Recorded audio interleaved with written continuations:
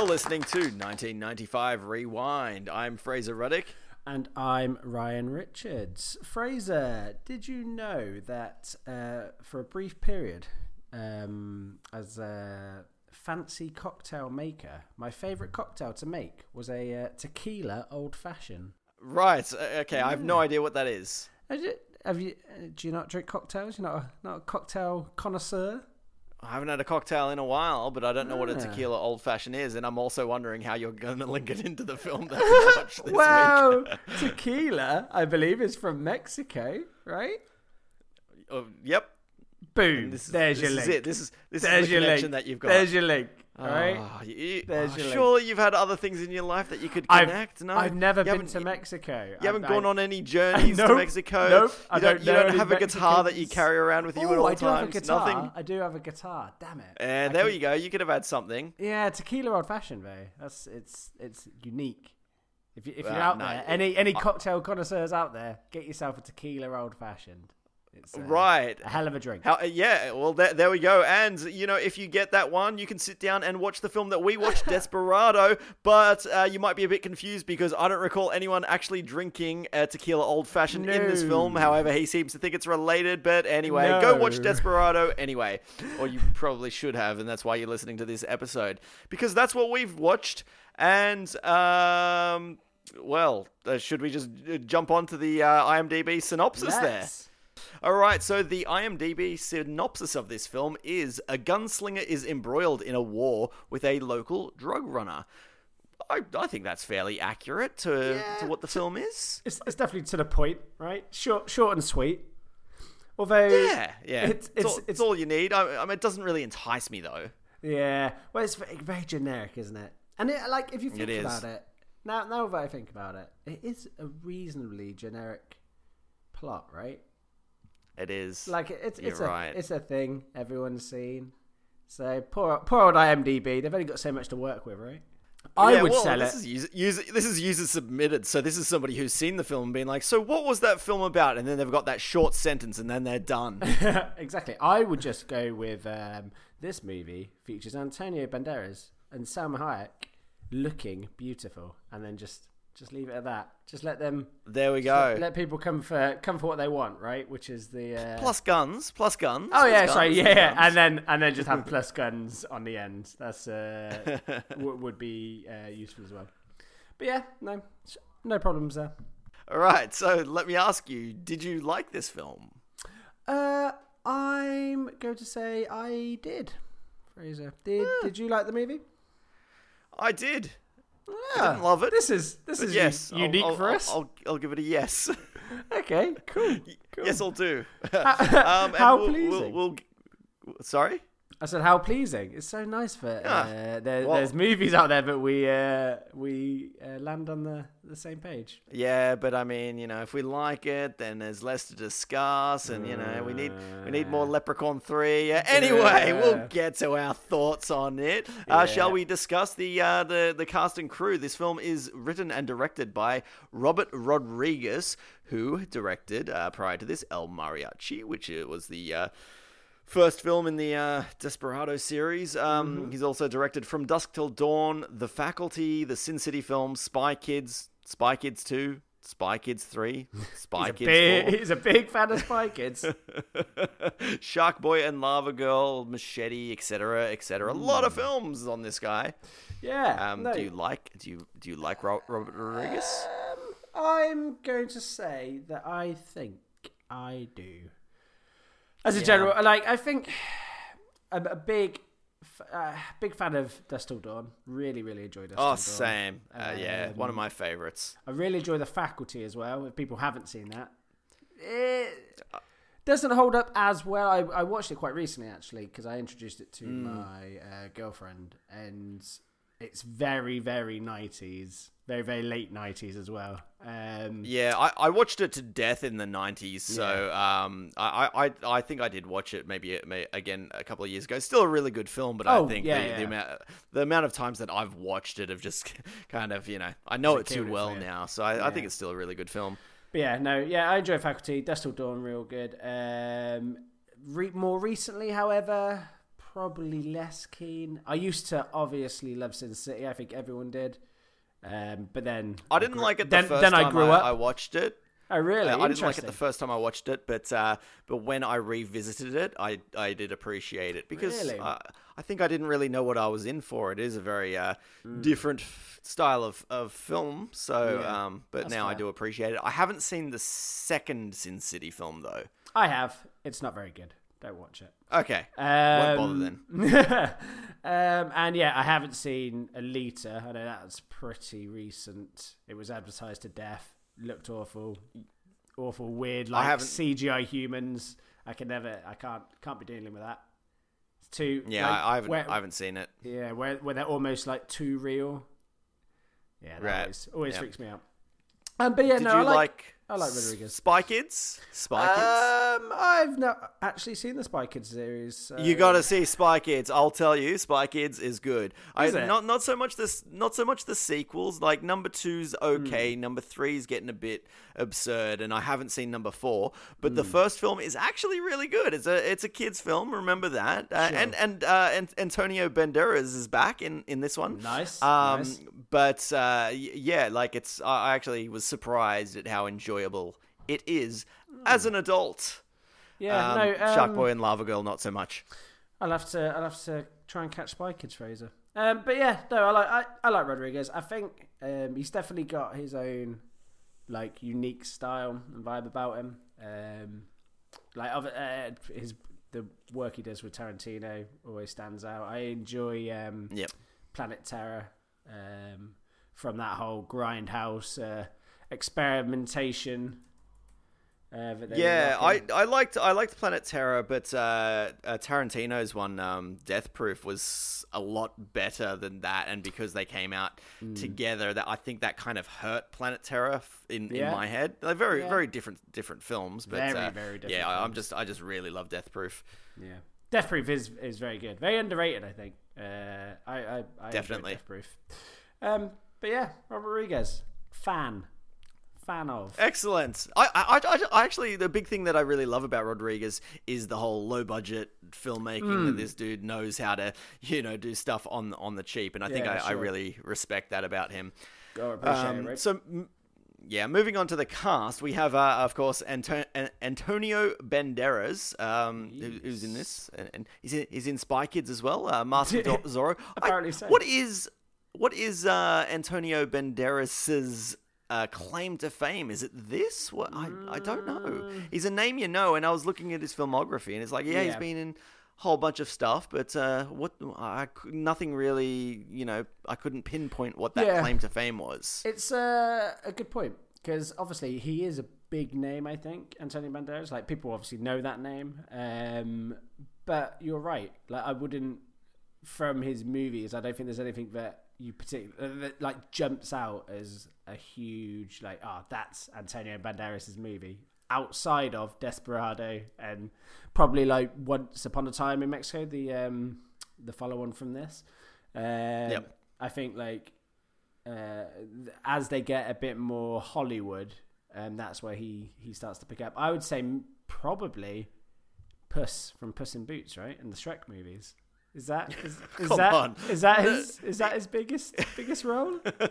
I think it might be. It was probably what he made the most money for. But, I think it might be. I think that's what people will know him from, right? Out of the kids, just the kids. It's that or the guy in Philadelphia with the AIDS, right? Like, what?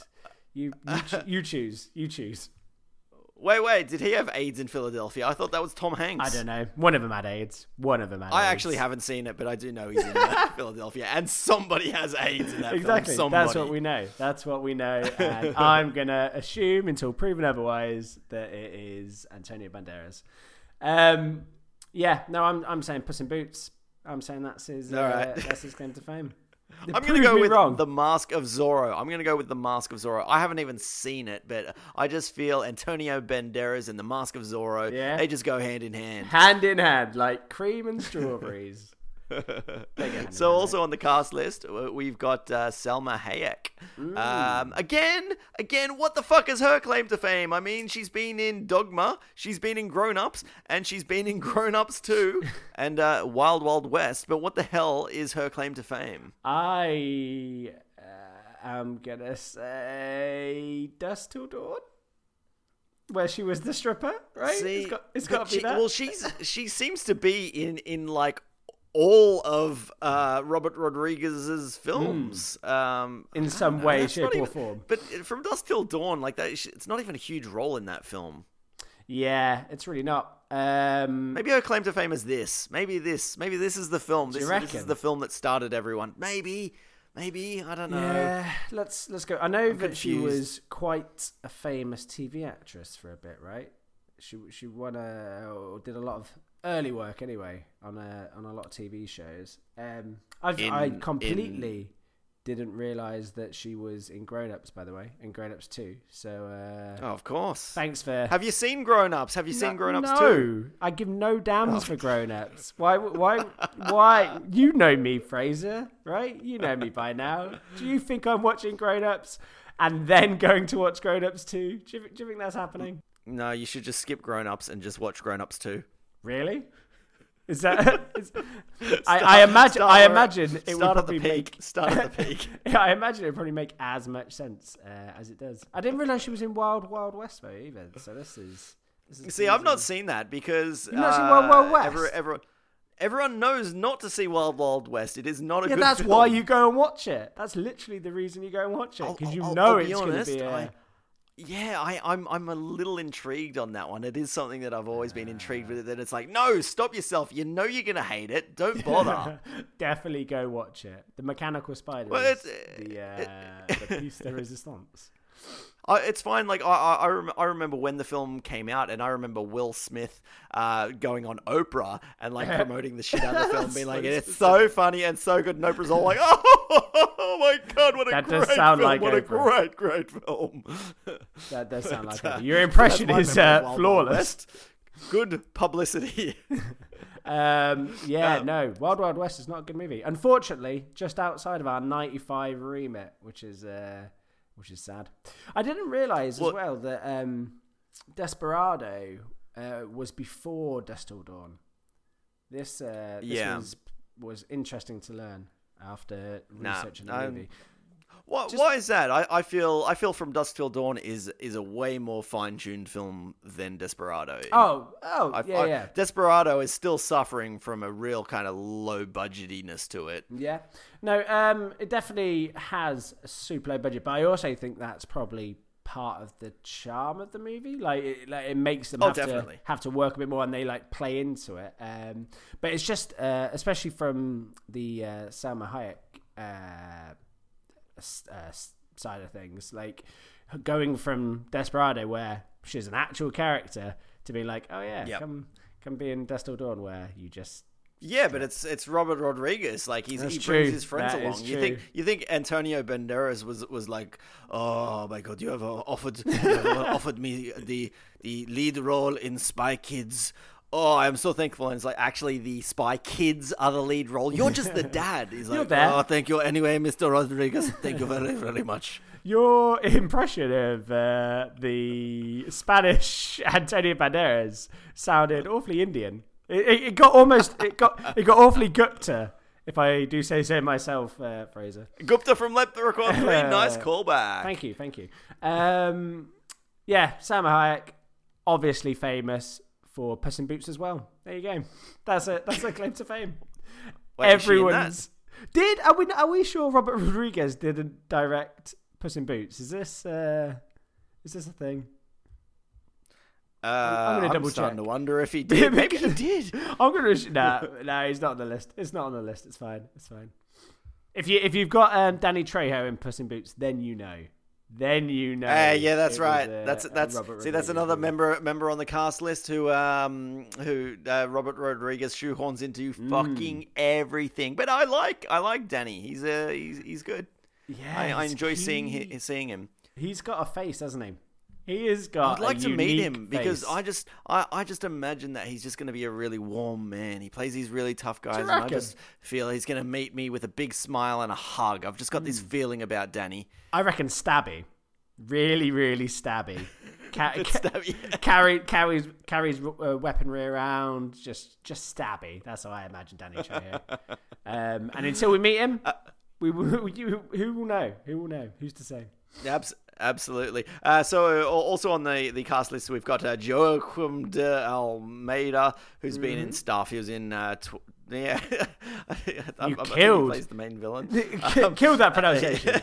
Brendan Fraser. I love it. Anyway, he's been in 24, the TV series, Fast and Furious 5. I don't know if he was in the other ones. I didn't dig too deep. No, I don't think he's been so. He's been in a lot of stuff, but I don't know him. Yeah, but good on him for his long filmography, illustrious all career, the years of hard work. Yeah, like I recognised him, and I couldn't put my finger on it. Once researching, I think it's from Fast 5 is where I clocked him from. I think he's just one of those that guy. You know, he's in everything, but you just haven't quite. Yeah, he looked weirdly similar to the bad guy non-German in Judge Dredd for some reason. I thought they were the same person. Turned out I was wrong. No, this one's Mexican. What are you gonna do, eh? What are you gonna do? You hear an accent, you assume German. It's a British trait, Fraser. Apparently, he was in Behind Enemy Lines, strong movie, and I haven't seen that one. Yeah, Che Part 2. Not good enough for Che Part 1.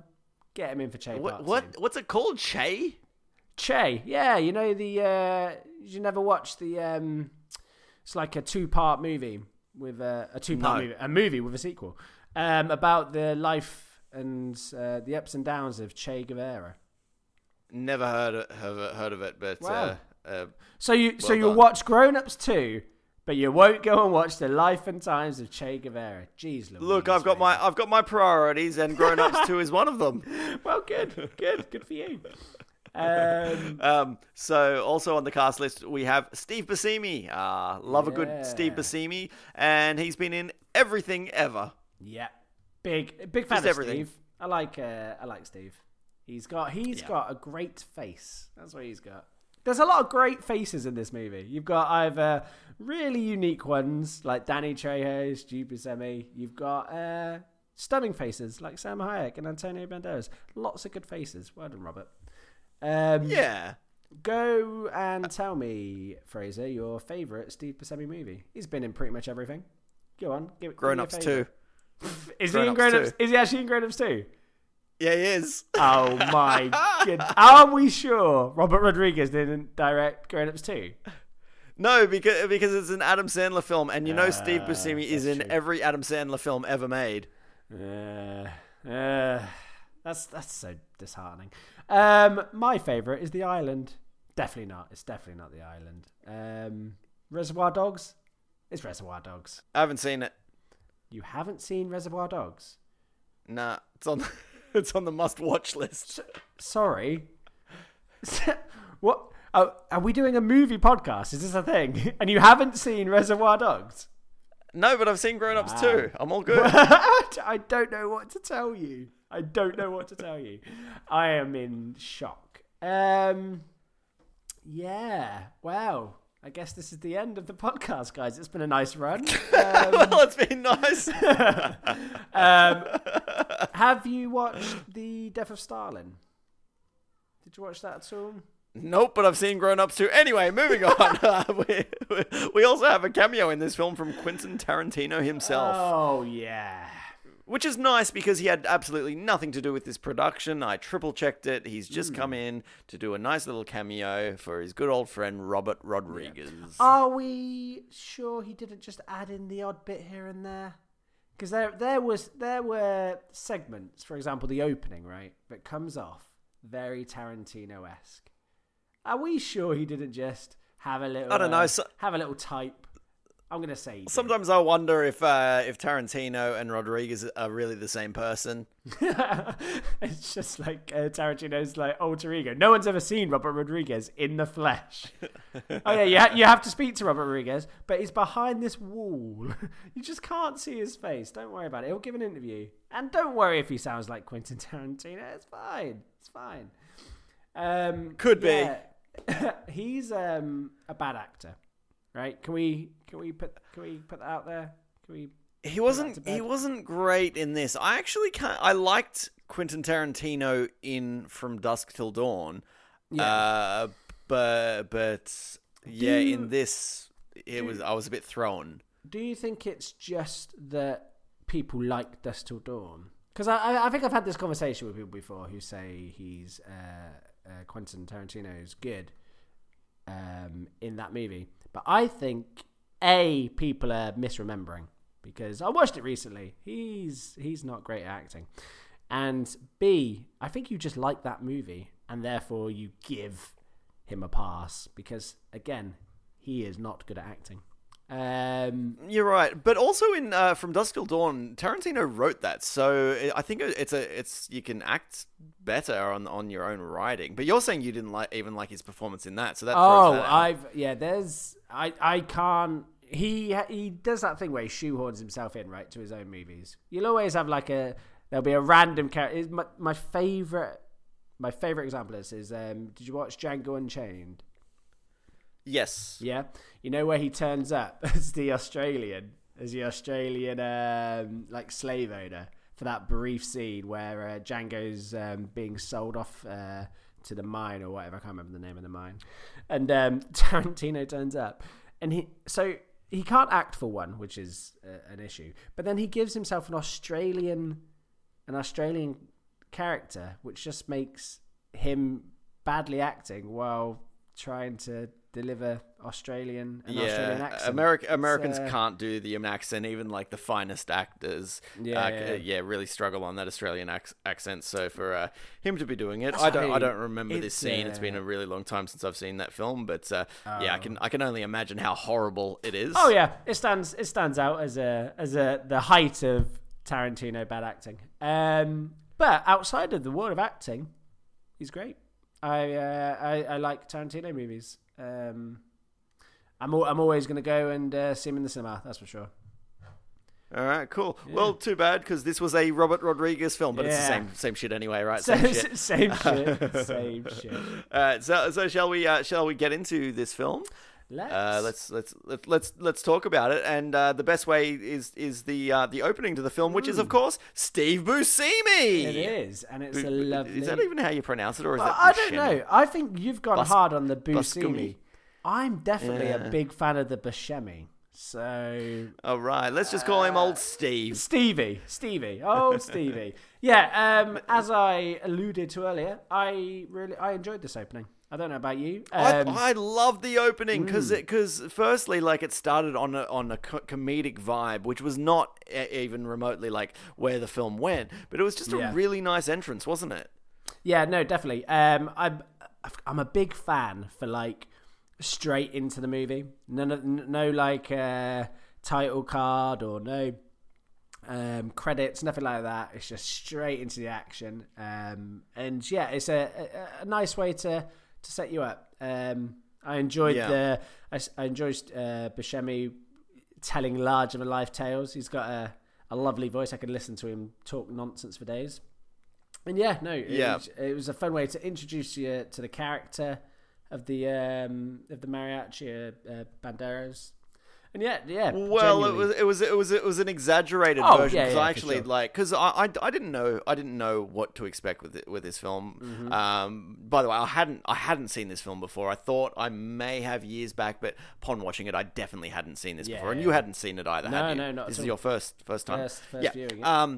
So when Steve Buscemi's character, his character name is just Buscemi. Apparently, when he's describing, the El Mariachi, he's talking about the light dimming and you never see his face, and he keeps whispering in people's ears, and I was like, God damn, that's cool. I can't wait to see, the next 90 minutes of this character. And it wasn't even it. Like, he just exaggerated the shit out of it. Not even remotely. I don't know if that's if that was in the first film, El Mariachi.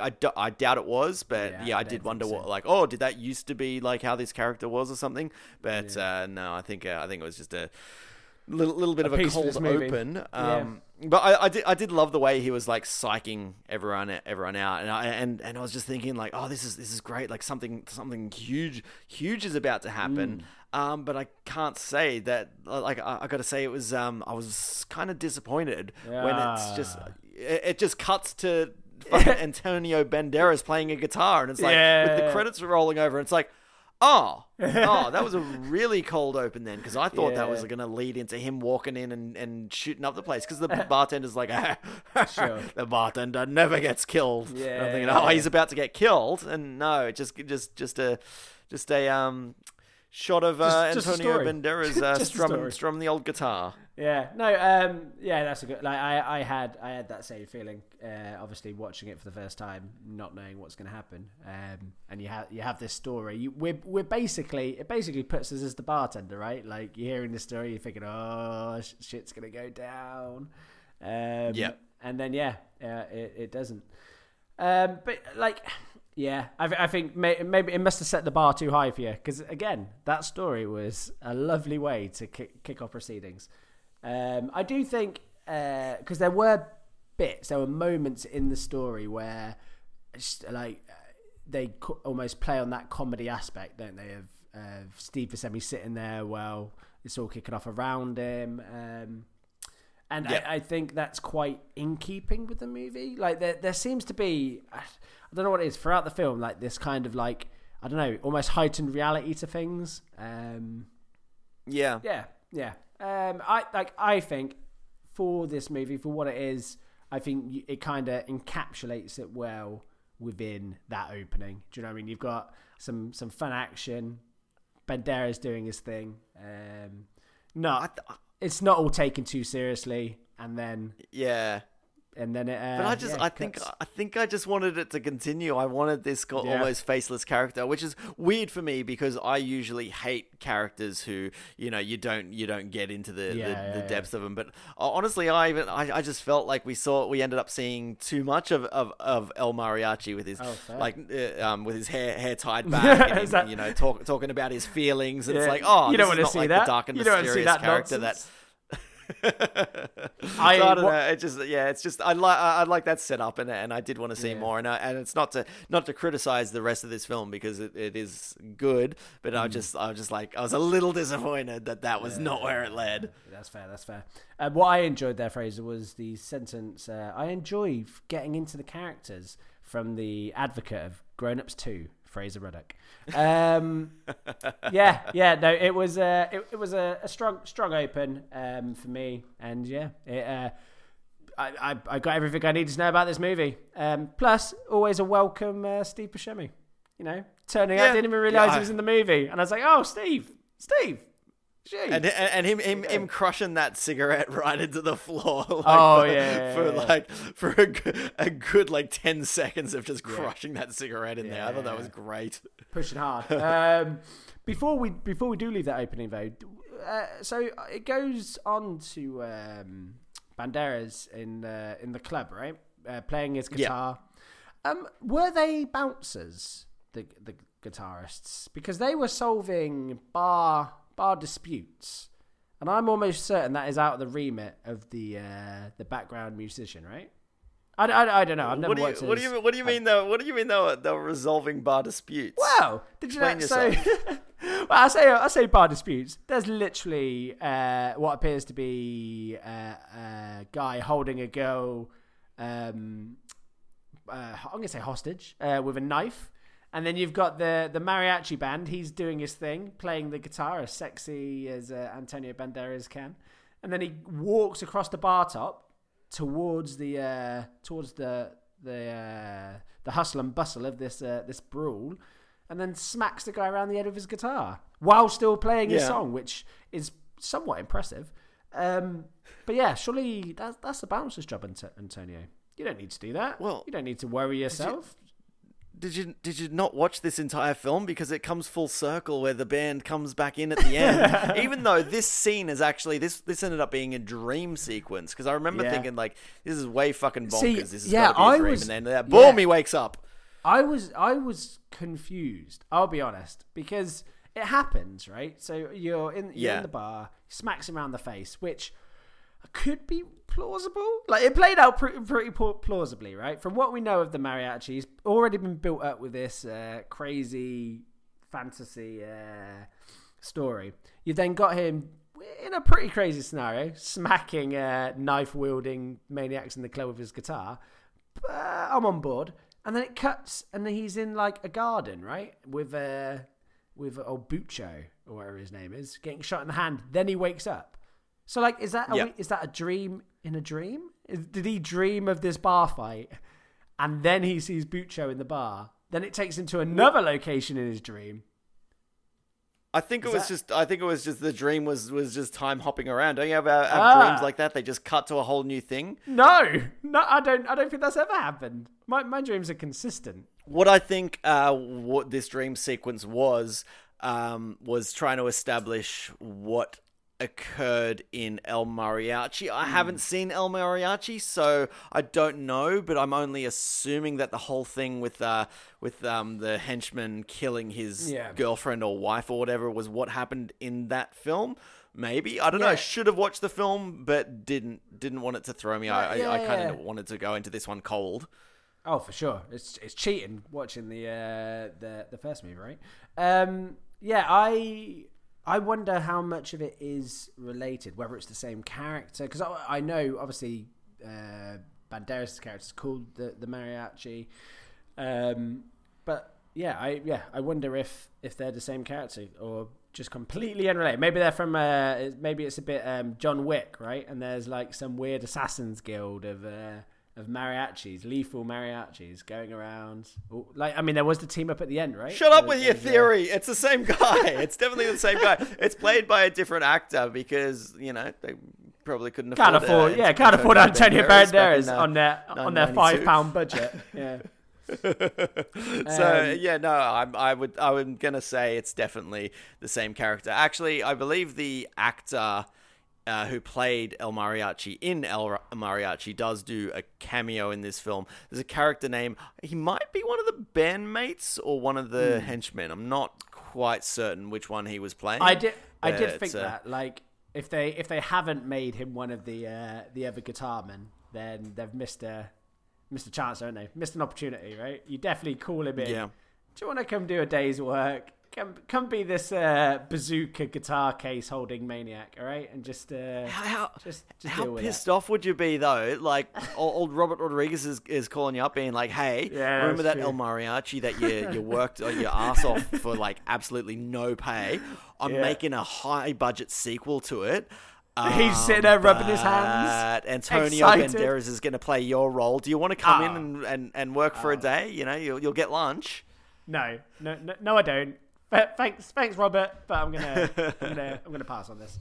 I mean, still, I'm gonna assume he was one of them, right? I'm gonna assume he was there, smiling away, doing his mariachi thing. That's my assumption. Whatever. Out of curiosity, right? So they talk about the biggest Mexican. He's the biggest Mexican we've ever seen, and they say it several times. Any idea who the biggest Mexican actually is?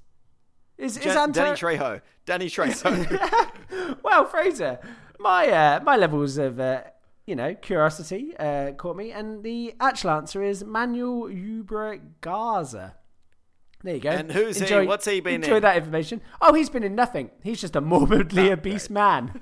But he weighed around 600 kg. That's a lot, right? Like, Holy Lord, huge. Really? 600, yeah. Biggest Mexican. Google biggest Mexican. That's the information you get, guys. This man loves his enchiladas. All I'm saying is Steve Buscemi built up Antonio Banderas to be the biggest Mexican. That's what I was expecting. All right, someone yeah, bigger but also than the 600 remember kg. he was saying this like he even admitted afterwards that he exaggerated the fuck out of that story. So it doesn't matter. Whatever he said is completely irrelevant to the truth. He should have just been tiny, just a tiny little man. All right. So so the whole dream thing. When the dream happened, I remember having a moment. It's like, oh, shit. Should have I watched the first film? But I think that was the only real point where I was just like, okay, I'm lost here. But the rest of the film, it was fine. It was fine. Yeah. And I think the dream really overall irrelevant. Oh yeah, for sure. Super irrelevant. Because I'm pretty sure later on he tells a story about like, oh, you know, one of the main villains' henchmen killed my honey. So the dream didn't add anything to I that. really hope he said honey. He definitely did not. Fraser, don't ruin the joy. I fully agree that most of Dream stuff pretty useless. In fact, like in terms of, I think with this movie, I enjoy a lot of the weird little segues. I enjoy that, the weird little stories and the weird stuff that happens. I enjoy the action. I think that's fun throughout. There's like a fun pace to the movie. But in terms of the actual anything to do with the actual kind of plot or the mariachi's like background or the killing of his girlfriend and all that nonsense, if I'm honest, meh. I'm not overly fussed about, like it's a generic kind of tale about drug Same cartels. for me. Do you know what I mean? I was happy for it just to be a film about a guy going out and shooting people and that sort of journey. I didn't need depth to it, and I did get a little nervous every time like it would go into like the drug dealers or whatever, and it's like, oh, please don't go too deep in this. I do not give a shit about the affairs of the drug dealers, just that they're there. He's gonna come in and ultimately he's gonna shoot them all. I was happy with that. For sure. So happy with like a stylized, shoot 'em up film. Yeah, I do think I do think they did that well. In terms of the drug dealers, like I think the bad guys, quote unquote, they were done well. I think they're handled well. Like a lot of the stuff they have to do, what I really enjoyed was just the incompetency. Like this big like drug cartel running this town, and like it just seemed like everybody was useless at their job. Like all old Buccio would do would be every scene he's in is just moaning at everyone else not doing their job, like moaning about the car, people being happy with the bulletproof window, he's pissed off, like them not being able to find the mariachi and kill him, which like for me it's not the easiest of tasks, clearly. Have you not heard Steve's story? This guy's the biggest Mexican. He goes around shooting up bars for fun. And then he proves that right by shooting up your bar. Like, he's clearly a troublesome guy to deal with. So cut them some slack. Do you know what I mean? Cut your team some slack, Buccio. But El Mariachi's like his overall motivation is just to kill the drug dealers and I guess ultimately kill the kingpin. Yeah. But I think was it just like a ultimately going to be a never ending war of him just out there being a vigilante killing off the drug dealers? Like was that his ultimate plan? I don't know. Like you've got to assume it is, right? You got to assume that's Banderas' plan. Is just I'm going to keep causing enough ruckus until you turn up. Which after there is. Oh, sorry, go. I was going to say, which after the reveal at the end, you'd think there's probably easier ways to do this. All right, just contact him on his mobile phone. Him a ring. Yeah, like, send him a text. I'm sure you have his number. You definitely have his card number, right? Like, just give him a ring. Give him a ring. With that reveal at the end, the reveal being that it's his brother. It's not even like a surprise. He goes, "Oh yeah, I found out yesterday." Was that in the film? Him finding out? Did I miss that? Was that in the film? No. It was? No. I didn't clock it because I was confused. I didn't really. I didn't expect it. Like, I genuinely didn't actually think that would happen. So when they do reveal it, in my mind, I'm like, wait, does this work? Was there because surely he knew who he was, right? Like from all this nonsense. Yeah. Surely he knew. Well, it was his brother doing this. And I don't know. If you've shot your brother's girlfriend dead, like you've got to assume he's not just going to be like, "Oh, okay, thanks, bro," and then strolling off. Do you know what I mean? With a kick in the step. Hang on. Okay. So Bucho, so he didn't know that El Mariachi was his brother until he walked through the doors, right? And El Mariachi didn't know that Bucho was his brother until he found out the day before, apparently. Wait, what? Sorry. I've just realised. Are you saying that there's a scene where he finds out that he's his brother the day before? That's what I'm asking, because he says I found out yesterday. El Mariachi says really? that he found out that he was his brother, that sounds I mad. don't recall there being a scene where that happened. Yeah, I don't remember the scene where they go on to Jerry Springer to declare who the test, the DNA test. No, it was bizarre. It was bizarre because it was like, okay, like you're kind of killing this reveal. It's like, oh my god, oh, it is my brother. And it's like, yeah, I already knew. I found it yesterday. That's so strange. Let's go through some old photos. Yeah, do you not remember that scene in the story where Antonio Banderas just turns up with Bucho holding hands? Yeah, that's mad. Wow. I thought it was just a weird reveal. Now, even crazier. Thanks for that, Fraser. I hope I haven't made this up. I hope that was actually a line in the film. I'm going to double check. Listening to this being like, what are you fucking nuts? Did you see some weird director's cut? Because that wasn't in it, but it was. I really hope there's a director's cut where it's like, yeah, we'll just add in some DNA test nonsense. Yeah, that was fun. Speaking of crazy though, did you enjoy Tarantino's crazy little bar tale? No, I didn't. Did you not? Because I wanted to fucking shoot him in the head because it was so fucking annoying. From the off. And what I found interesting when I was hearing that, now there's in From Dusk Till Dawn, I read the script of that film before I actually saw the movie. Oh really? And I remember there was a scene in the Titty Twister when they first go in where he tells the same George joke. Clooney's character is not that joke, but another joke where he's getting excited and then he ends up like, you know, stabbing someone or something at the end. So I kind of made that connection, and I was like, oh, geez, Robert Rodriguez really loves to throw these big annoying jokes in bars in films. Yeah. Maybe that's just what he does. Do you know what I mean? He spends a lot of time in bars, a lot of time telling jokes. You know? he must. Film what you know. Might I say, there is nothing worse than someone being like, hey, I'll tell you a good joke. It's like, no, shut up. I don't want to give you the courtesy laugh at the end.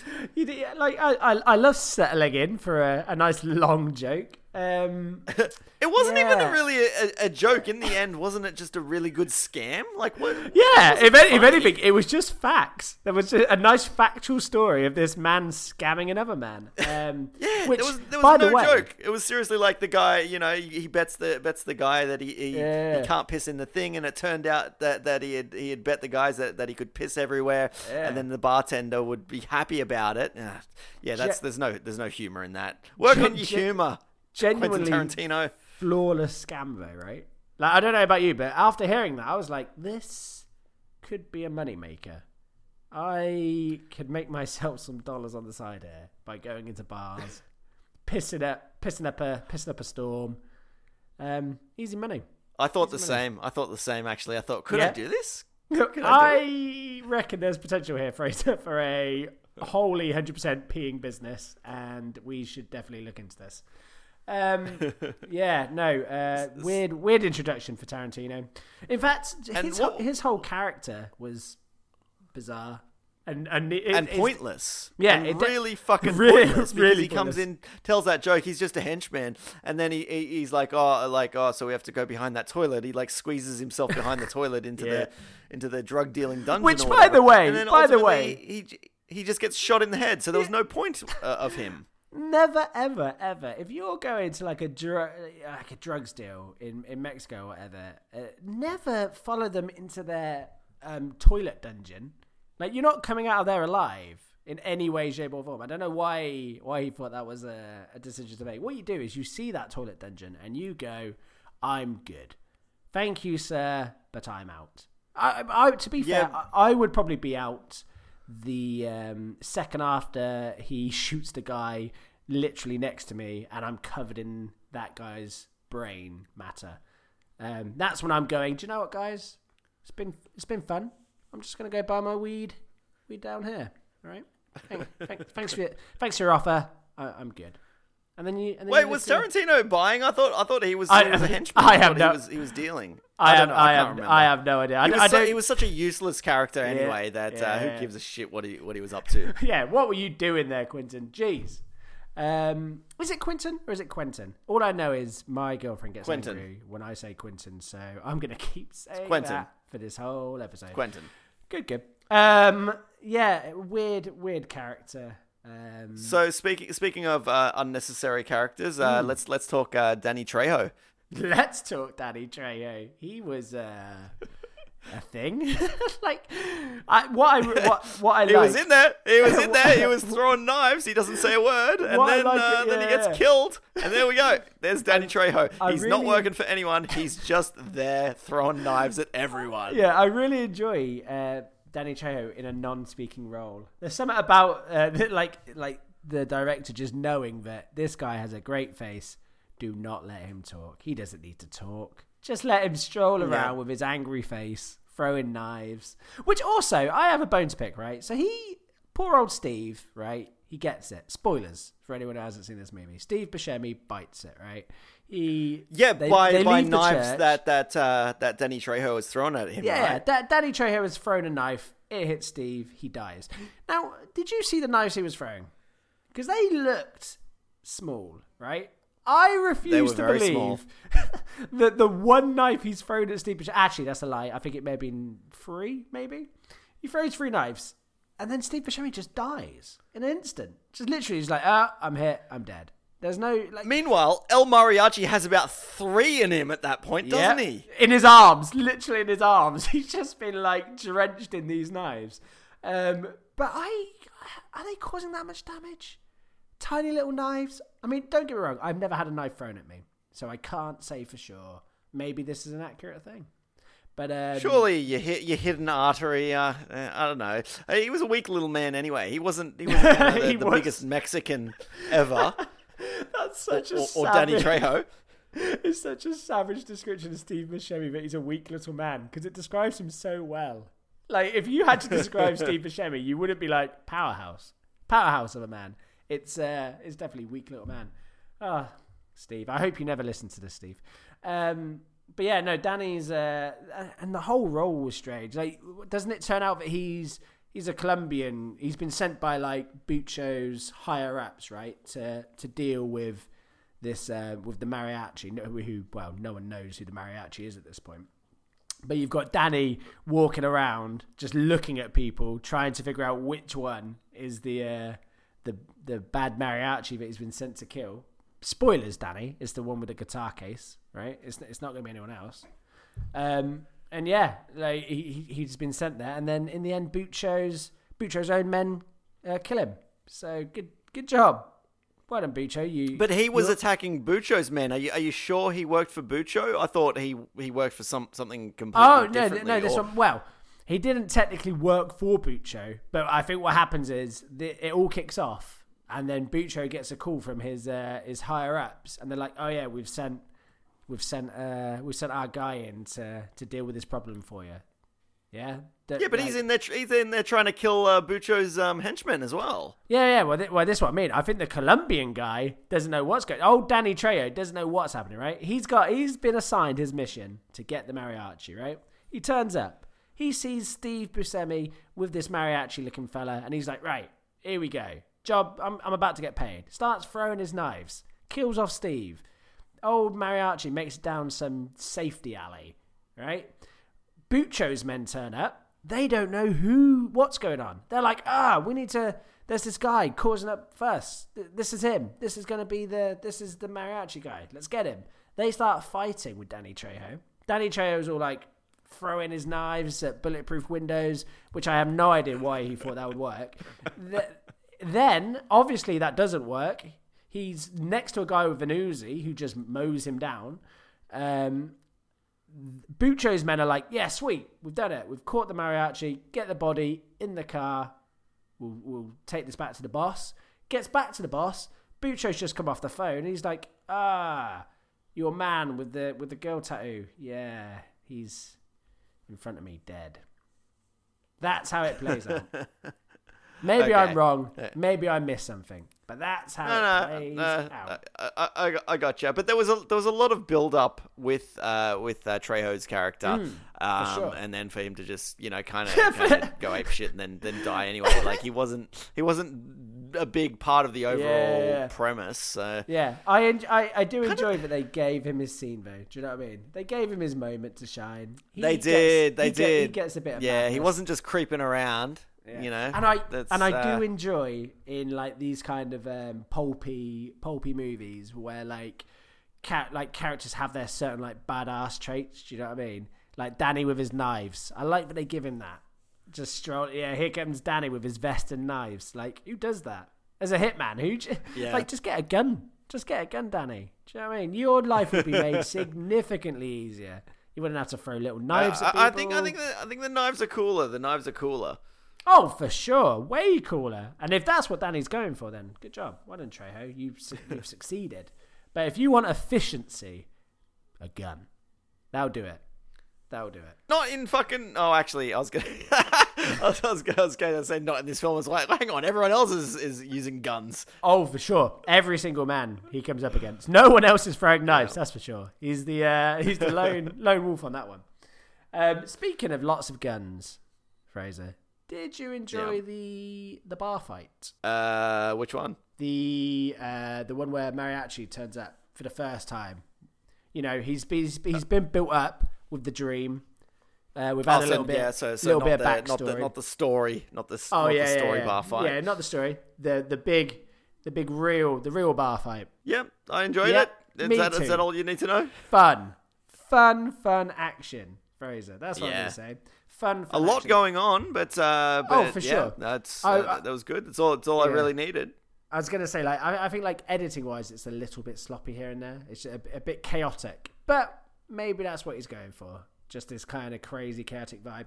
But yeah, no, real fun. I really enjoyed. Like I don't know about you, but it seemed like Banderas was just loving this role, just loving being like an action. Like a fucking all-action fucking gunslinger. Like, he was doing weird things with his guns. There's a point where he's, like, using it like a maraca. And I'm just all for it. I'm all for these weird little decisions. I'm assuming you didn't spot him using the gun as the maraca, because that is something you clock, right? I missed the maraca. Damn. Ooh. Should I go rewatch it? I mean, I would for that one weird use of the gun. I also really enjoy the moment where, because this never happens in action films, so they have that huge bar shootout. It gets down to like the last few guys, and then the last guy turns up, and they like sneak up on each other, just about to like shoot each other, and then they both shoot, and they both have empties. And then it just turns into this weird situation where they're both like, what do we do now? And just like start slowly grabbing guns off the floor, trying to use them, but they're all out of ammo.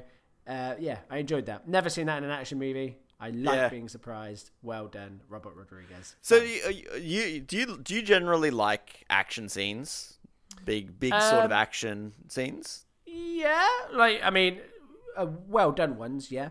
I think we had this with Bad Boys as well. Like I like action. I like it when it's done well. Like this is obviously going for a tone, and I enjoy it, like, because I'm aware, like, it's all a little bit more like pulpy, like, you know, they're clearly having fun with it. Like, it seems inspired by like a lot of the Asian action movies. Like, if you've watched Hard Boiled, I think there's a lot of similarities to that. But yeah, so I enjoy. I much prefer the action in this than like the style of action in Bad Boys. Like, this was really fun, whereas the style of action in Bad Boys I just found really kind of dull and boring, and it's like get on with it. That's exactly the point, and I think it's a lot of that is the director's intention. Like, he's clearly having fun with this. Like, there's a lot of weird moments that in, say, a Michael Bay action movie you're not getting. You're just dealing with like the action, and then it's all cut up to shit and you can barely know what's going on. This, while the editing isn't the greatest, like, you can still see that there's a lot of like fun and love for it. Do you know what I mean? They're having a whale of time with the blood squibs. They're just having fun. And yeah, like, I remember. I can't remember if it was in the bar scene or later. There was one thing that I really thought was just like, you guys are having so much fun with it. It was where El Mariachi kicks a dude into the air and then shoots him when he's in the air. Was that in the bar? Or was that was in the bar. That was in the bar. That was great. I love that. It was fun. I was gonna say that because like it was completely over the top, which is that's a great thing about this film. Like, the over the top stuff is great for being over the top. Yeah. For sure, and I think that's the big thing, is that like that tone was set out from the beginning. I think that's why that opening was so like kind of pivotal and important to this movie, in that it sets out this kind of OTT world. Do you know what I mean? Where they're telling these like big fanciful stories, and then that then plays into the actual like world of this movie. I think that's when they done well. I can enjoy over the top when it's done well. I think it has its charm, and I think this is a good example of it being done well. The bar action scene is genuinely very enjoyable. There's a couple of others where I think you lose that. Like, I think this and the mariachi death band scene are the two for me that where it works the best. I think there are a couple of action set pieces where it doesn't quite have that same kind of energy, that same kind of zaniness, and that's where it loses a bit of steam for me. You know, with the bar, before all the action sequences, I remember they had an ongoing joke there with a bunch of teenagers constantly coming into the bar, like wanting service. You know, you got those young bimbos who come in and being like, "Excuse me, I just want you to know that they never came back to our table to check if it's all right, and they never gave us the bill, and this place is disgusting without us." And it was like, why would you go into that place to begin with, this dirty fucking bar? Like, remember when Steve Buscemi went in there and he's like, "Yeah, we don't have beer, we just have like piss warm whatever it was," and like, it was obviously the dirtiest fucking place. But having these like blonde young bimbos coming in and being like, you know, like, we were just waiting to be served and you just took too damn long. I thought that was a really great moment. It's bizarre. But it happens twice as well. It's a really odd. It happens twice because after the place has been shot up and there's all these dead bodies, there's just a bunch of teenagers who come in at the door and they just stop, and I think they get told to fuck off or something. They're like, I think he shouts, "Do we look like we're open?" But I made a note of that scene in particular because, listen, Buccio, all right, if you leave the doors to your bar open, like, people are gonna walk in. Do you know what I mean? There's all sorts of bodies on the floor. Close the door, surely, right? Just take the effort, take the 2 seconds it takes to close the door, and then you don't have these problems with random Americans trying to get into your dead bar. It was and I don't know why it was in there. I don't know what he's trying to say. It's really interesting because so I looked into, obviously, a bit more about Robert Rodriguez, and for some reason in my mind I had him down as being Mexican, right? I don't know what it is. Is he not? I No. mean, his surname's Rodriguez. I assumed he. Actually, I've seen him, and he doesn't look Mexican. Well, but yeah. Spoilers, weirdly, he's American. I still never even. Yeah, so he's just American. He's just an American dude. He's not. He's not mixed or anything. He's not. No, not at all. So he's American. Obviously, he's made these movies that are very, very involved with the kind of Mexican and Spanish culture, which I find that interesting anyway.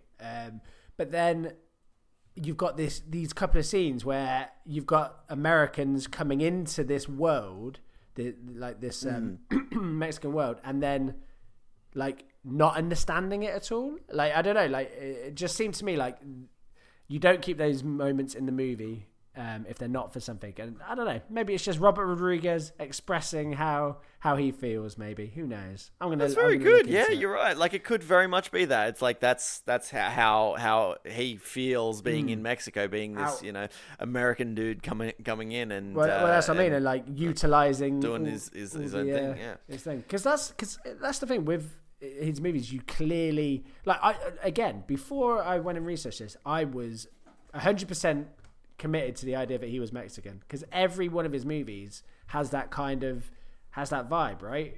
He clearly understands that kind of that world.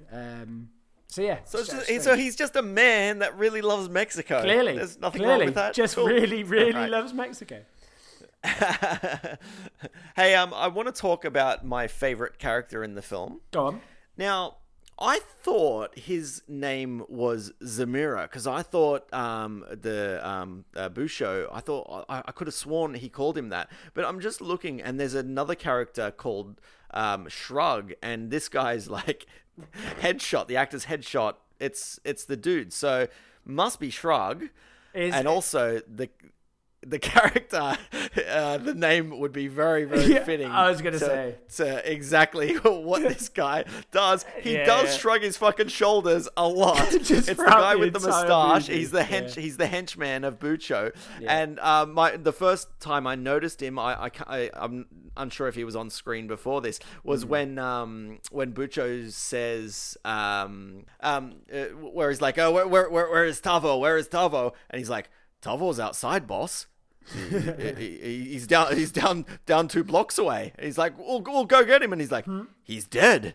It's like, why wouldn't you just fucking say he's dead to begin with? Why would you say he's he's 2 blocks away? And then he just does his weird shrug thing. I mean, that's fucking weird. What was that all about? Were they trying to be funny, or is this just a really weird actor? But then he comes.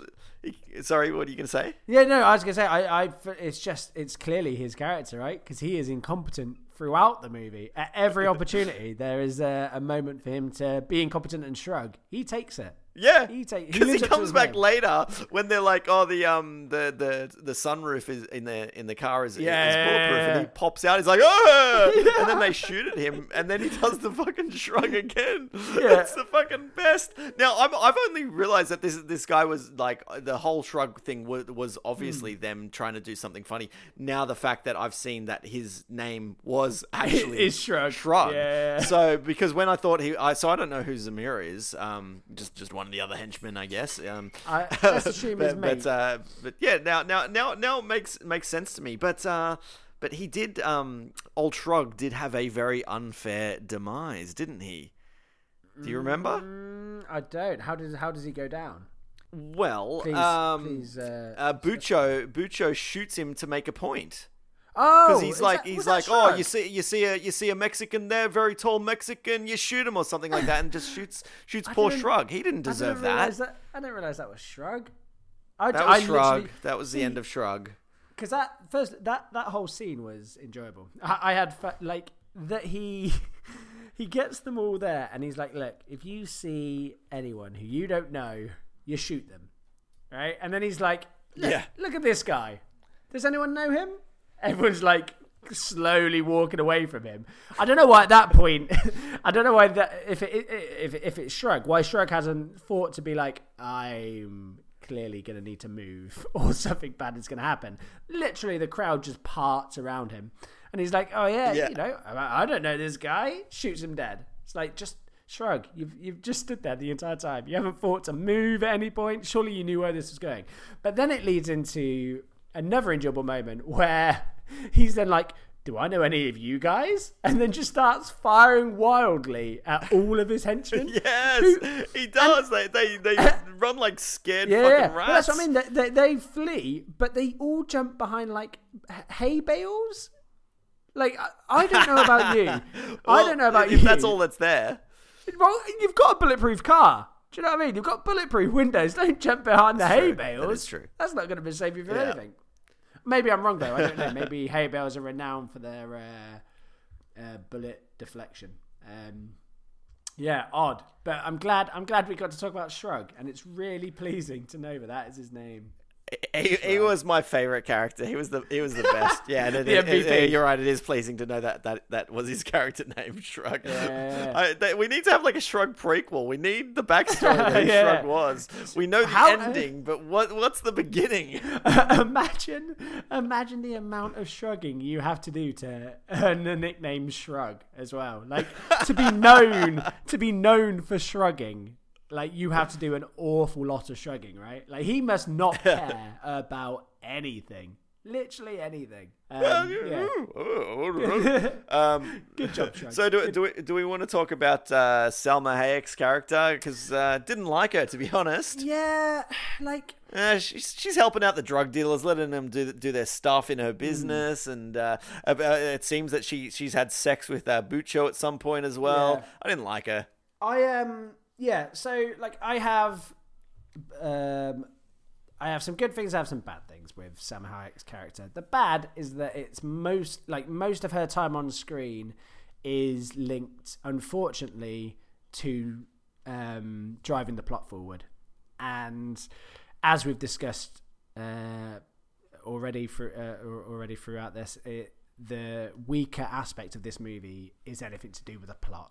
Super generic, like it's just, I don't know, the plot doesn't really interest me. The weird stories, the weird side characters, all fun. The action, super fun, but the actual plot, you can take it or leave it. And somehow its character, unfortunately, is tied specifically to that as a means to kind of bring Bucho and the mariachi together. So from that standpoint, I don't particularly enjoy her time on screen because that time is all being used to further the plot generally. However, what I do enjoy is that her portrayal of the character, and also the fact that they at least give her character some agency. So I was thinking this with Bad Boys, right? So you had Tia Leone in Bad Boys. And she's basically playing the same character, right? The woman who kind of gets caught up in all the hubbub, right? The difference being, Salma Hayek actually does stuff. Like she actively like involves herself. She's shooting people. She's running around with her two shoes. She's being vengeful. Like she's doing her own thing basically.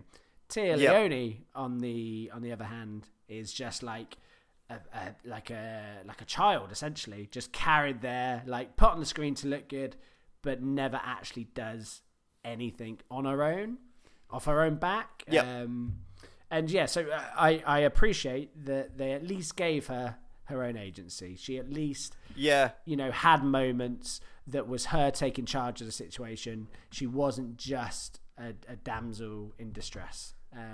You're right. It means that she like, otherwise the only thing I could say about her would be like, oh look, she's just the romantic interest in it, and that's it, and it's and all we're getting is that really weird sex scene. Sex scene. I'm glad that we get to talk about it though. Were they rolling like a boot on each other at some point? What the fuck was going on in that scene? Oh, I forgot about that. I literally forgot about that. That's hilarious. When he just starts like with the cowboy spur, just rubbing it on her back. I'm like, oh, this is a weird choice, Antonio. It was strange. What I particularly enjoyed was the choice to shoot it like a mid-90s porno. That's what I really enjoyed. You had the it really was. You had the weird sax going. Like the music was the most porno. You love putting in a bit of music each week. Make sure that is this week's selection. The the 90s porno music was gold dust. Yeah, real weird, which I find odd because, like, I'm watching the scene with Antonio Banderas and Sam Hayek, and they're meant to be banging private parts, right? Yep. And that, in concept, is probably one of the sexiest things alive, right? They are two smouldering people. They managed to make them having sex into the cheesiest, most unsexy thing imaginable, while utilising a boot spur from the looks of things. So yeah, good job movie, because that's impressive. It takes an impressive amount of ineptitude to make the two sexiest humans on the planet look thoroughly unsexy. Good job. I don't think they were They were trying to make it funny either. What are your thoughts? I'm almost certain they were trying to make it sexy, and they was weird. They wanted a weird segue to a 90s porno. That's literally what they wanted. They were like, because, like you say, with everything else, the tone of this movie has been like OTT, fun, like tongue in cheek. They've got a character called Shrug. It's clearly not like a serious movie, and then they just cut to this serious lovemaking session, and it is all the worse for it. All the worse. Which I didn't think I'd say at the prospect of a Salma Hayek, Antonio Banderas canoodling. So yeah, good job, movie. Good job. But yeah, to bring it back to Salma Hayek, like I say, I enjoyed that she had stuff to do. That was makes a change in a lot of these kind of movies. But yeah, just a shame that a lot of the stuff that she's involved with involved propelling the plot, which was probably the weakest part. Because she was a complete stranger to El Mariachi, just kind of walking down the street, and then that henchman came and started shooting and whatnot, and then she's taking care of him. Which, by the way, how about how she's like, like I own a bookstore, and that comes really in handy for me to open up this book and have information on how to remove a bullet. What book is that? Yeah. How is that just available? A book which shows you how to remove a fucking bullet. Have you never opened the bullet removal guide? It's a hell of a read. Hell of a read, Fraser. I'm not seeing it on my bookshelf. It was so weird. And I was thinking about this as well, because later on when the kid gets shot, I was like, why is everyone panicked? Why is everyone panicked? Salma literally has a book, right? She has the bullet removal book. She can solve this. They didn't even need to take that kid Exactly. to the hospital. They could have just done it on the side of the road. She's like, don't you worry. Whips out a book. Didn't her business get destroyed though? It did. Or was that somewhere else? Yeah, it was. Lost all of Oh no, the book's gone. The book's gone. That's why you had to go to a hospital. Useless. Literally useless. All of her skills are book related. And she's lost her books. Yeah. That's the true tragedy of the film. the demise of the books. Oh, by the way, did you notice when Salma Hayek? How about how we don't even know her character's name? Oh yeah. Does she have a name? I'm gonna. Carolina. Is it Salma Hayek. I think it is Carolina. Good job. Carolina. Yeah. Carolina. Okay. Did you notice when she opens up his guitar and all the guns are in there? There is Sex Machine's penis gun from Dusk Till Dawn, which is interesting that it's there, because From Dusk Till Dawn was made after which this I've film. obviously just found out. Like, I put it down as like, oh, there's a fun little bit of connective tissue joining these worlds together, and then clocked that. Hold on a second. This is after Dusk Till Dawn. So he had that penis pistol in this movie. First of all, he chose not to use the penis pistol, which surely you use, right? If you've made it for your movie, you use it. You'd think so. And then he's gone, hey, Dusk Till Dawn, we need a guy with a gun. I've got a couple of guns left over on the old mariachi set. Brings out the pistol penis. pistol penis. Sorry, penis pistol even. Yeah. Fun. It's odd. It's very odd because it's great in From Dusk Till Dawn. It's a funny little weird thing, and it would have worked perfectly in this film. But maybe he did want it in this to be used, but there was like something budgetary that they couldn't actually shoot anything with it firing off, and so he's like, okay, I'll save that for my next film. That I'll have more money, so maybe.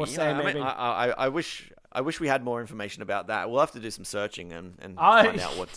I want to know the backstory of Shrug and the penis pistol. That's all I want. Yeah. All right, Robert. Yeah, give the fans what they want.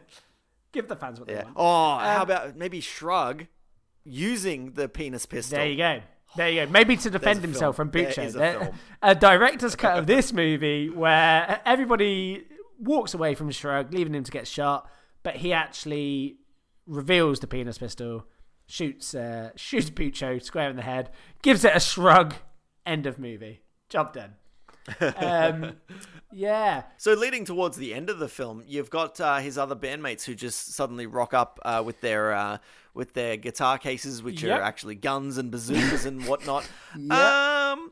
Where the fuck have they been the entire film? The only time we saw them was in the dream sequence, and suddenly they're here. Like, did he call? Like, I was surprised that they jumped straight into action because I thought he had just called them and be like, "Hey, you guys want to have a jam?" And then they get out there. And it's like, dude, we only brought our guitars. Like, you expecting us to shoot shit? Imagine if they got like cross wires and it's like, oh yeah, we got a gig coming up, because you assume they speak in code, right? So Mariachi's been like, yeah, I've got a gig. Meet me here. They turn up with just literally their guitars. How awful that would have been. I don't know what their plan was. I'll be honest. From the off, there's a moment where they turn up at the kind of like base, right? The gangsters' base, it seems. All three of them turn up with their little guitar bags? I don't know. Cases. Guitar cases. And all the bad guys turn up in their bulletproof limo, pops out the top and just starts firing at them, right? Now, in that moment, Fraser, you're being shot at by, some gangsters from their bulletproof car. How do you react, out of curiosity? I would probably jump and hide behind something that's not a hay bale. Nice. I mean, you've heard about their bullet deflection properties, though, right? Hay bales. Well, I can only assume that's a thing. But generally speaking, you run, you hide. Maybe if you're a badass, you fire back while running. Yeah, not the mariachis. No, they don't need to run. What they do is they slowly stroll from left to right, while this gangster with a M16 is firing off round after round, not hitting them, which is mind-boggling. They're literally like a few yards away. How do you miss all of those shots? But that's happening, and Antonio Banderas just takes it like it's a Sunday stroll. Just carries on. Just he's like, oh yeah, cool. Yeah. This is going down. I'm just gonna stroll over here. You guys stroll over there, and eventually, at some point, we might fight back. Who knows?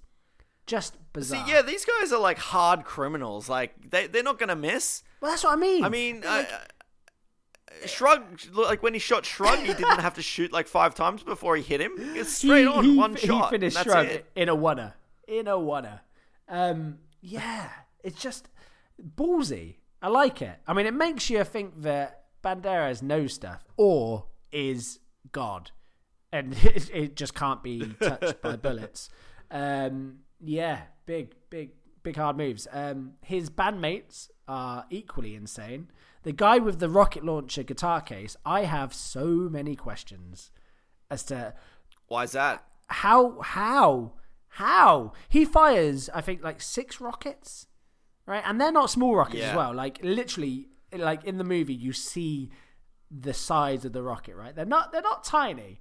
How is this guitar case working? Do you ever see them reload as well, where they just shake? No, never. Oh, don't you? Well, let me tell you how they do it. They shake their guitar case down, right? So he just shakes it down and then fires again. how is this working? I need to know more about your intricate guitar gun device. It can fit rockets, can fit machine guns in it. It's bizarre, just bizarre, and I have there's no basis for it. They just turn up.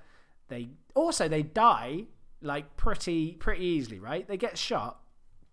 Well, bar fucking rocket launcher man who falls on his own sword like a moron, firing his rocket up, and then it literally lands back down on him, which has never happened in any movie, so that's enjoyable. But yeah, his bandmates get killed. Does Antonio go to help them? Does he think to take them to the hospital? Maybe see if they can be salvaged? No. Who does he save, Fraser? Drug Boy. Drug Boy. He saves Drug Boy. Guitar Drug Boy. If you're his bandmates who have been working with him for years, going gigging, I assume other like band related fights, and he bails on you for Guitar Drug Boy. Like, I don't know. I forgot that kid was carting drugs around. Guitar Drug Boy, mate. Old Guitar Drug Boy. By the way, for people who have not seen this movie, Guitar Drug Boy is the drug mule. Clearly the only drug mule in town, right? Do you ever see anyone else involved in drugs? I don't think so. So I'm going to assume the only drug mule in town, and he uses his guitars as the carrying device. Good job, guitar. It was his dad who was doing it. It was his dad, wasn't it? He didn't know what was going on. All he knew was that you hand the guitar over, you get another one. There you go, you're good to go. Then you go strum it in the corner. There was something about his face, okay? Something I didn't like about it. Something about that little kid's face that suggested he was in on the whole thing. If anything, he's probably Bucho. He's the real Bucho. That's what I reckon. I'm calling it. Quite possibly. Once upon a time in Mexico. Maybe in the sequel, because they've taken him to the hospital. Maybe in the sequel, that's where we find out the truth. The truth behind Guitar Drug Boy. The scary thing is, I've not seen that film, so it very well could be. Yeah, exactly. I'm pretty sure that's Johnny Depp's character in the movie, right? He's playing the adult Guitar Drug Boy. Yeah. Now, weird I thought after they dump the kid off at the hospital, and then El Mariachi says, "Did I thank you?" to Salma Hayek, and she's like, "No," and he goes, "I will," and then he goes off while she's for some reason giggling. I don't really understand why. Well, I thought that was going to be the end of the film, and then I thought that's cool. Like, that's cool. He's going to be off, and he's gonna, still going to be battling crime or whatever. But then it cuts to him like out there hitchhiking, and then she picks him up. And then it's like, I can't remember what she said. Wasn't it like, you can thank me now, I'm ready for the thank you. You can thank me now, something like that. And then they drive off. He throws the guitar case out, and then they reverse, and he picks it up, and was like, just in case. Yeah, unnecessary. Yeah, unnecessary. It was weird because it felt like they were prolonging it, and they didn't need to. Like you're pretty spot on where. If they had just cut at the end of the hospital where he's walking away, that would have been a nice ending, a tidy ending at the very least. There's no need for this additional scene. Just a quick one on the ending, right? So, I think I'm confused, if I'm honest with you. The kid gets shot. Yeah, they take the kid to the hospital. Yep. Is it a dream? Where he goes to Bucho's compound, they have their big family reveal. No invites for mum or dad, which is awkward. Like, surely you get those guys involved. But so they have their big reveal, and then obviously there's all his gangsters are around, and tensions are building. Is he going to shoot Salma? You just don't know. And then Banderas whips out his two pistols. Pow, pow, pow, pow, pow. You see Bucho take it, and then it cuts to white. Then we find ourselves in the hospital. Yeah? With them perfectly fine next to the kid. Are we assuming that this was some alternate reality? Is that? Or did they go to the compound and they just managed to miraculously survive all the other gangsters who had their guns aimed on them? I don't remember it being a big cut like that. So you're saying it went? Yeah, for sure. Didn't really? Okay, I don't remember that, but I do remember the whole thing being kind of crazy and that feeling of that it was jumping from scene to scene. So that's probably why. Well, this no, it wasn't a dream. I think they just I don't know, gave up. Just let's not finish scenes. See, but if it is a dream, it works out better narratively, I feel, because basically here's what I'm going to say. So do you remember Steve Buscemi? Basically, his whole character, when he's not telling, fucking big old tales in a pub, he's saying to Mariachi that he needs to leave it, right? He needs to just put it to bed and just move on. Like that's what he needs to do. He needs to move on. And he's about to there before Steve Buscemi gets shot. Sure. Or stabbed. Yeah, Sorry, stabbed.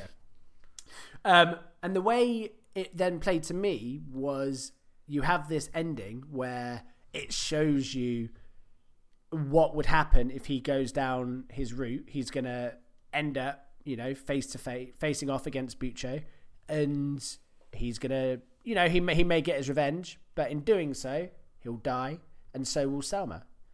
And then the way I read it was that dissolve happens, and he's in fact chosen to stay at the hospital with the boy to make sure that he gets out and put his desperate need for revenge to bed. That's him letting go, and then he. So you think these are like it's sort of the choose your own adventure double ending? Well, that's I think they've gone full Twilight Breaking Dawn Part 2. Right, I think they've had their dream battle.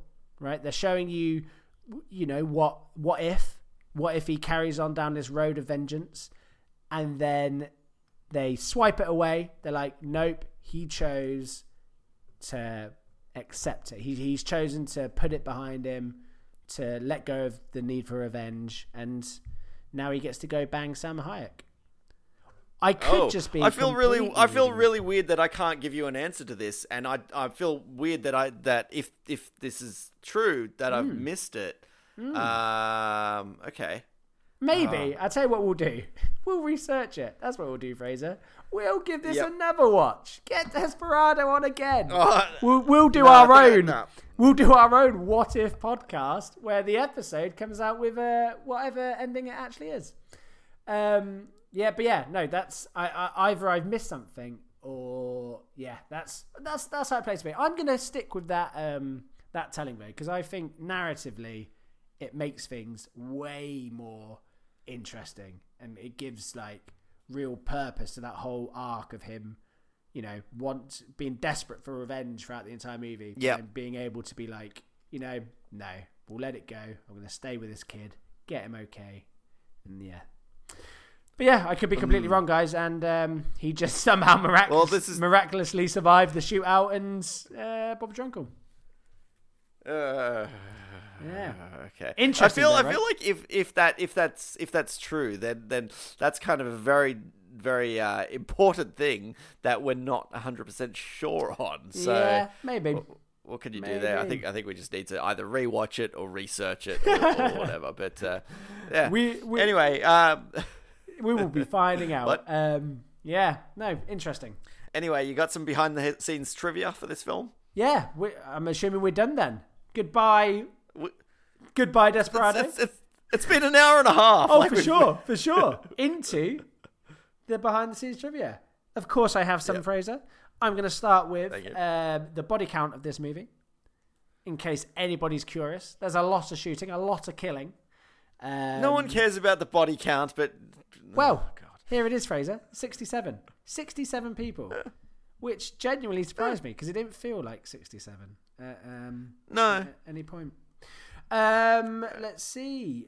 Due to the film's low budget, apparently the same two stuntmen were used throughout the movie. Good work, them. Especially look at them go. Yeah, especially considering I assume there was a large amount of stunts to be had. People are rolling about, jumping from roofs, all sorts. So good job. That's pretty crazy using the same two guys, considering that everyone looks quite different. Everyone has different shapes and sizes. Yeah, exactly. Yeah, they're just like, yeah, he'll do. Just use one of the two. You got the thin one, you've got the slightly larger one. Choose which one. Off you go, guys. Yeah, big. Good job, those guys. Can't confirm whether it's the same dwarf stuntman from Leprechaun 3 in the fire suit. Can't confirm or deny. So do your research. So Robert Rodriguez said in the DVD commentary for the movie that apparently the day they shot Salma Hayek's and Antonio Banderas' 90s porno entry, apparently the entire crew showed up to see, which is... Oh, that's creepy. That's pretty damn super creepy. But he does go on to say that the only people actually in the location were the actors and the script supervisor and the director. So that's nice. Love that they've come in and been like, oh yeah, exactly. Yeah, come on, everyone's come up, and then Robert Rodriguez has been like, fuck off, you're not watching. Yeah. Nope. And they're all just outside the door, just try to listen in, being like, you hear anything? It's good. It's gross. Well done, cast and crew of Desperado. You're all gross. As we mentioned, the penis pistol shows up. A nice little bit of connective tissue there. What else do I have? I think that's it. Oh, I've got one more. That's it. So I've got one more. I've got one more, Fraser. Don't come up before my trivia ends. Jeez. So apparently for most of Killings, the guns they originally had, they had set up to fire fake blood. Like most people use squibs because that's easier. These guys went for some weird fake blood firing pistol. But apparently, I've never heard of these before, but that sounds really cool. But you wouldn't want to do that at like long range because then you're just like blasting just a trail blood all the way from the gun, and that's not going to look real. It looked fun though, right? But yeah, apparently it created too realistic of an effect, and it meant much of the deaths had to be edited out. So apparently there was a gorier version, a way gorier version of this movie, which is surprising, but also not, because I did feel that, considering all the action, there's only like a few scenes where there's a massive amount of like crazy blood, like when Tarantino's mate gets shot in the head, loads of blood. But outside of that, I felt it was actually pretty significant. So it wouldn't have, throw in some more blood. I'm all good. I'm prepared. Yeah, especially why not? Especially you're thinking with like in keeping with this with the tone they've set. Do you know what I mean? Like it wouldn't be out of. It's like Kill Bill, right? The first one whenever anyone's shot or they have their they've got limbs lopped off here and there, and you've got just mountains, geishas of blood coming out. Like that's clearly a fantastical world. Like I think this movie had set up that kind of world, so it could have got away with it, I reckon. But here we are. Yeah. No blood pistols for you. So that's your trivia done. Finally, now. Trivia done. Trivia out. All right, cool. Is there much to say on the soundtrack? It's very Mexican. Very Mexican. You liked the sex scene. Oh yeah, the 90s porno music was on point, Fraser. Right? Oh right. It took me right back to my childhood. There we go. Yeah. But yeah. All right. Yeah. Yeah. You happy with that? Yeah. Golden. All right. Moving on to Legacy, as we've discussed at length in this episode, after this film, they made a follow-up called Once Upon a Time in Mexico, which, of course, Antonio Banderas did come back for. They didn't bring back the dude from El Mariachi, that poor guy. I did wonder if he had just a cameo waiting. in this. I'm sure he did. He's just waiting for that call, Fraser. Salma Hayek's back as well. As is Danny Trejo. What the fuck? He got killed. He's playing a different character. Got the whole crew. I believe the barman as well comes back. Oh, Cheech, because it's Cheech Marin is back. That's somebody we didn't actually discuss. Okay. Does this mean that that there's a chance? there's a chance that Shrug is back. There's definitely a chance. I reckon I'm almost certain he's going to be in there in some little bit part role. It's not going to be Shrug. It's not going to be the Shrug we all know and love, but he'll be there. He'll be there. Yeah. So Once Upon a Time in Mexico. That's a thing. I'm not going to go watch it. No, I'll be honest. I'm done. Okay. No, I think I got enough out of this that I don't feel I need to see any more. If anything, I'm going to go back and I'm going to watch El Mariachi. But I don't think I don't know. I'm sure it's good. But I think I'm desperadoed out. I don't need to see a follow up. No, I watched it a lot, like quite a while back. Wait, so you've seen it? So you've jumped ahead and you had seen Once Upon a Time in Mexico without seeing Desperado and without seeing El Mariachi. Exactly. When I say watched it, I mean it was on. Not so much I've gone to, I've chosen to watch it, but I'm just flicking through the Sky channels. It was on. And from what I remember, now obviously with the knowledge we have here, it's a way bigger movie. So like I think there's like a whole weird CIA plot involved. I'm looking at the IMDb synopsis right here, and it says Hitman El Mariachi becomes involved in international espionage involving a psychotic CIA agent and a corrupt Mexican general. Sounds way too big. Don't want to deal with it. Too big. Again, as we have pointed out throughout, this movie works best when it's just fun, action, crazy weird stuff going on. The plot was so to then make your sequel heavily like some intriguing CIA bullshit, like probably an error.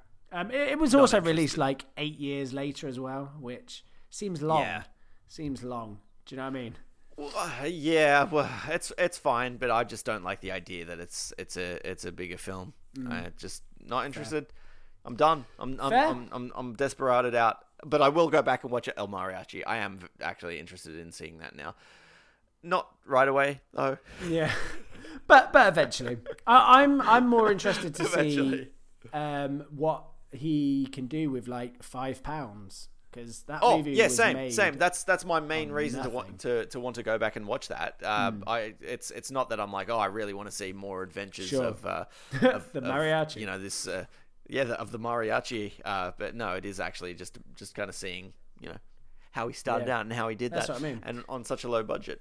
Anyway, so shall we move on to final thoughts? Let's. I'll start this week, Fraser. I'll take the reins. Sure. Go. Yeah. So as stated at the top of the show, I enjoyed this movie. It's not without its faults. As we've said throughout, the plot is a big letdown. But I also don't think you're going into Desperado for the intrinsic, intriguing plot, right? You're not going in for the character development.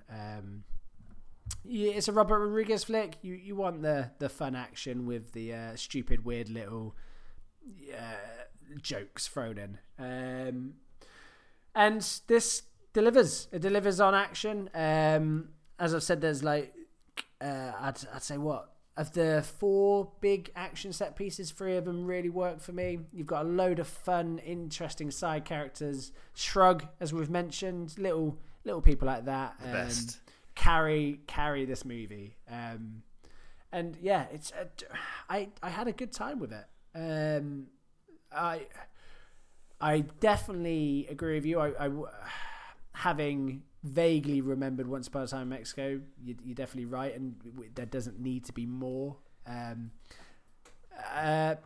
It's just an enjoyable ride. The action's spot on, which is the least I can ask for from this action movie. It's performances. As I said, with Banderas, like he's very clearly enjoying himself in this role. Which is fun, and it shows through on the movie. It's like, as we were saying, we're like Leprechaun, right? Like if people are enjoying themselves and clearly having a good time, and they capture that, it makes it does wonders for your movie. It gives it an energy that you can't fake that. You can't seem to fake that kind of people having fun on set energy. Yeah. And clearly everyone here was having a well of a time. Just a good movie. I think you get everything you would expect from a Robert Rodriguez flick in this movie. So if you're a fan of his work, if you enjoy, especially if you enjoy Dusk Till Dawn, I think because they came out so close to one another, there's a lot of similar vibes there. Just in terms of the tone, the jokes, the kind of weird characters, mixed in with this kind of all action, OTT violence. If you enjoy Dusk Till Dawn, I'd definitely say go and give Desperado another watch. From what I know, this movie wasn't liked. I don't think it reviewed well. Interesting. I think it has like a bit of a cult following. I say add to that cult. It's enjoyable. It's a fun time. That's the extent of my feelings on this movie, Fraser. I genuinely enjoyed it. Yeah. What about yourself? All right. Well, I should have gone first because you've said a lot of my own feelings about it. Yeah. I enjoyed it. Generally, this is not the kind of film that I would actively watch, and that's what I like about doing this podcast, in that it does force me to watch films that I wouldn't ordinarily go to. But I'm glad that I've watched it. I enjoyed it, and I'm not going to go buy the Blu-ray. I'm not.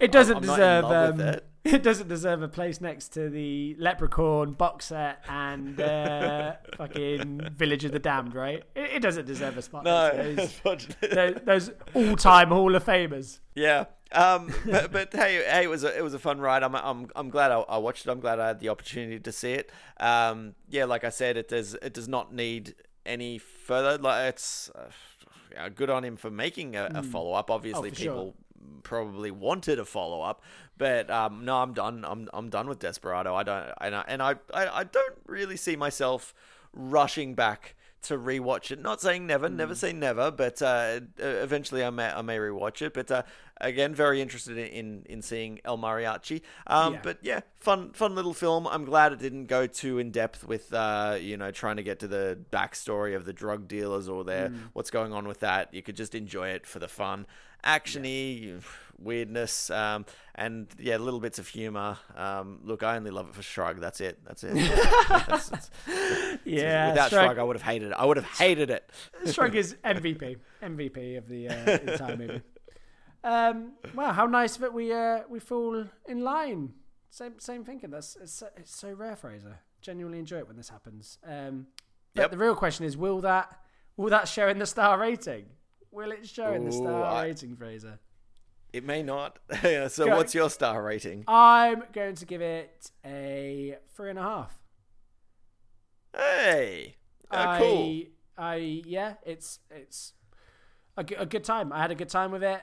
Better than it's better than average for sure. And it had as I said previously, it's got all the makings of a fun Robert Rodriguez flick back in those early days where he was a bit more raw and not tied into all the Spy Kids franchise. Fun time. There's nothing wrong with the Spy Kids films. I'm almost certain there isn't, Fraser.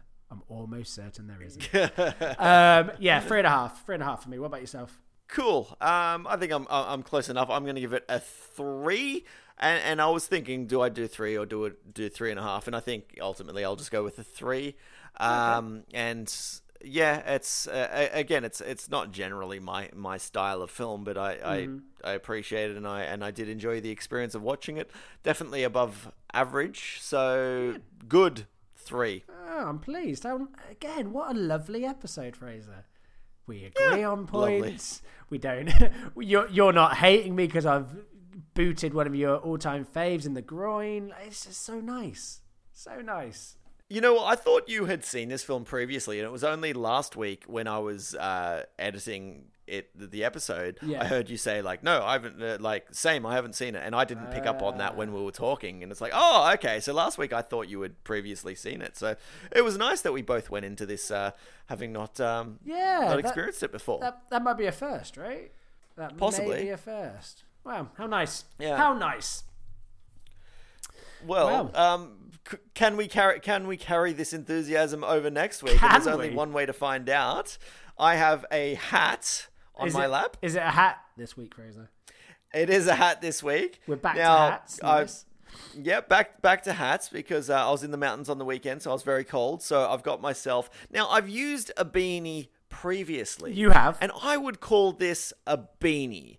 However, I've been told because it has a pom-pom on top, it is no longer called a beanie. It's called a bobble hat. What are your thoughts? Wow. Let me get into my hat-related conversation. I mean, I don't think I've ever called any hat a bobble hat. I don't think that's a thing. It's just a beanie, isn't it? Is it same material? Same beanie material? Similar. I mean, this one's quite a nicely knitted one, but just with close enough. Just with like a little fluffy pom pom on top, yeah. Yeah. No, that's the old pom pom beanie, mate. Whoever told you it was called a bobble hat is mugging you right off, right? That is the old pom pom. Damn. All right, so I've just got another old beanie. But, however, inside the beanie is what counts because there are titles of films swirling around, being swirled by my hand. I'm really excited about this description. This is really intense. There's an intenseness to this week's reveal. I like it. But now it is time for me to pull out one of the titles of this beanie. And I have a title in my hand. So, on the next episode, we will be discussing... Oh, no. the Indian in the cupboard. Ooh.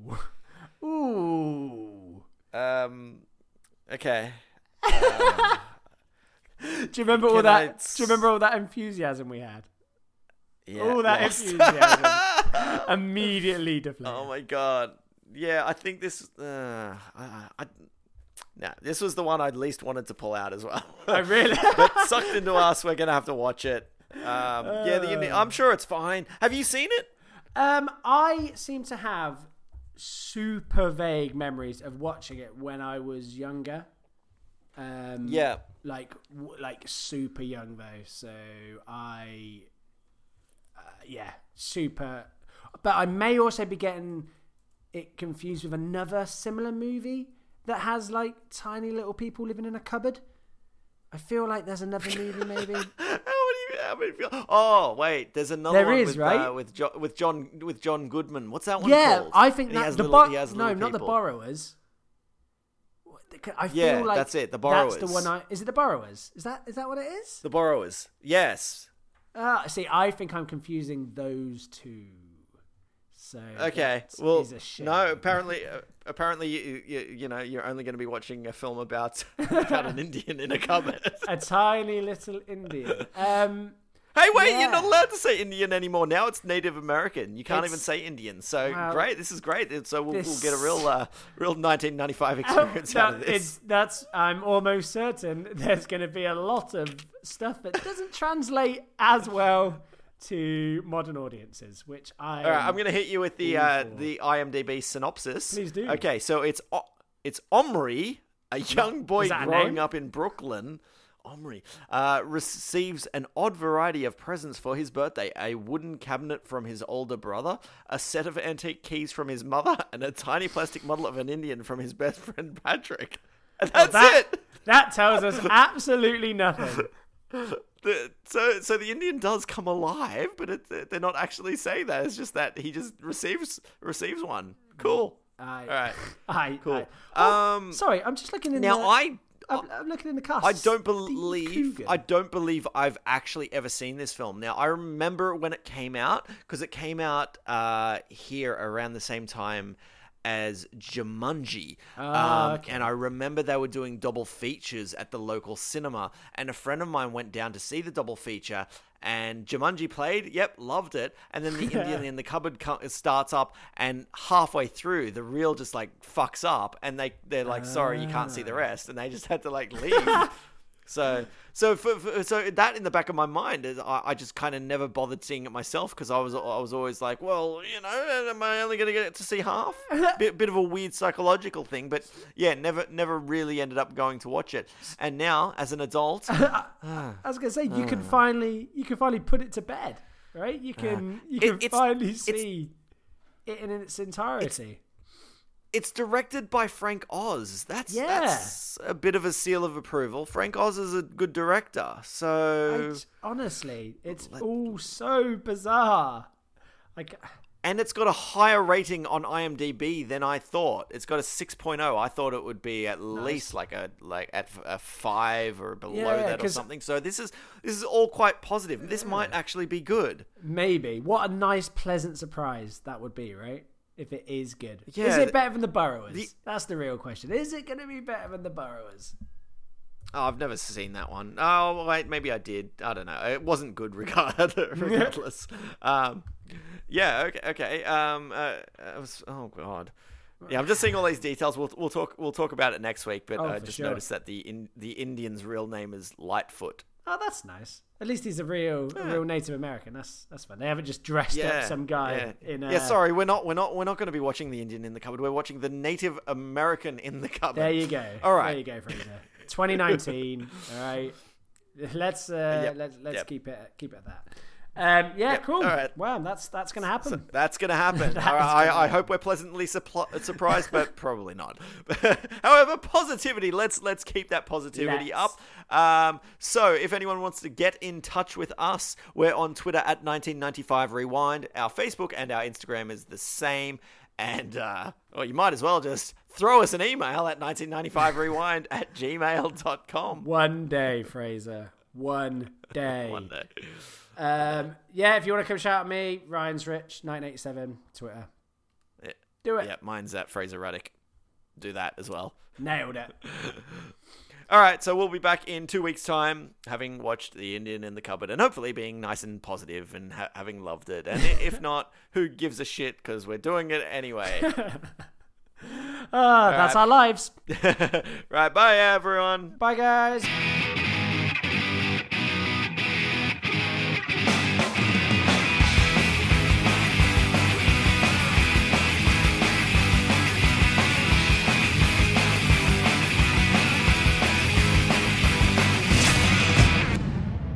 Where's Tavo? That was outside, boss. Where? 2 blocks up. Well, tell him to get his ass over here. I want to know what happened. He's dead, boss.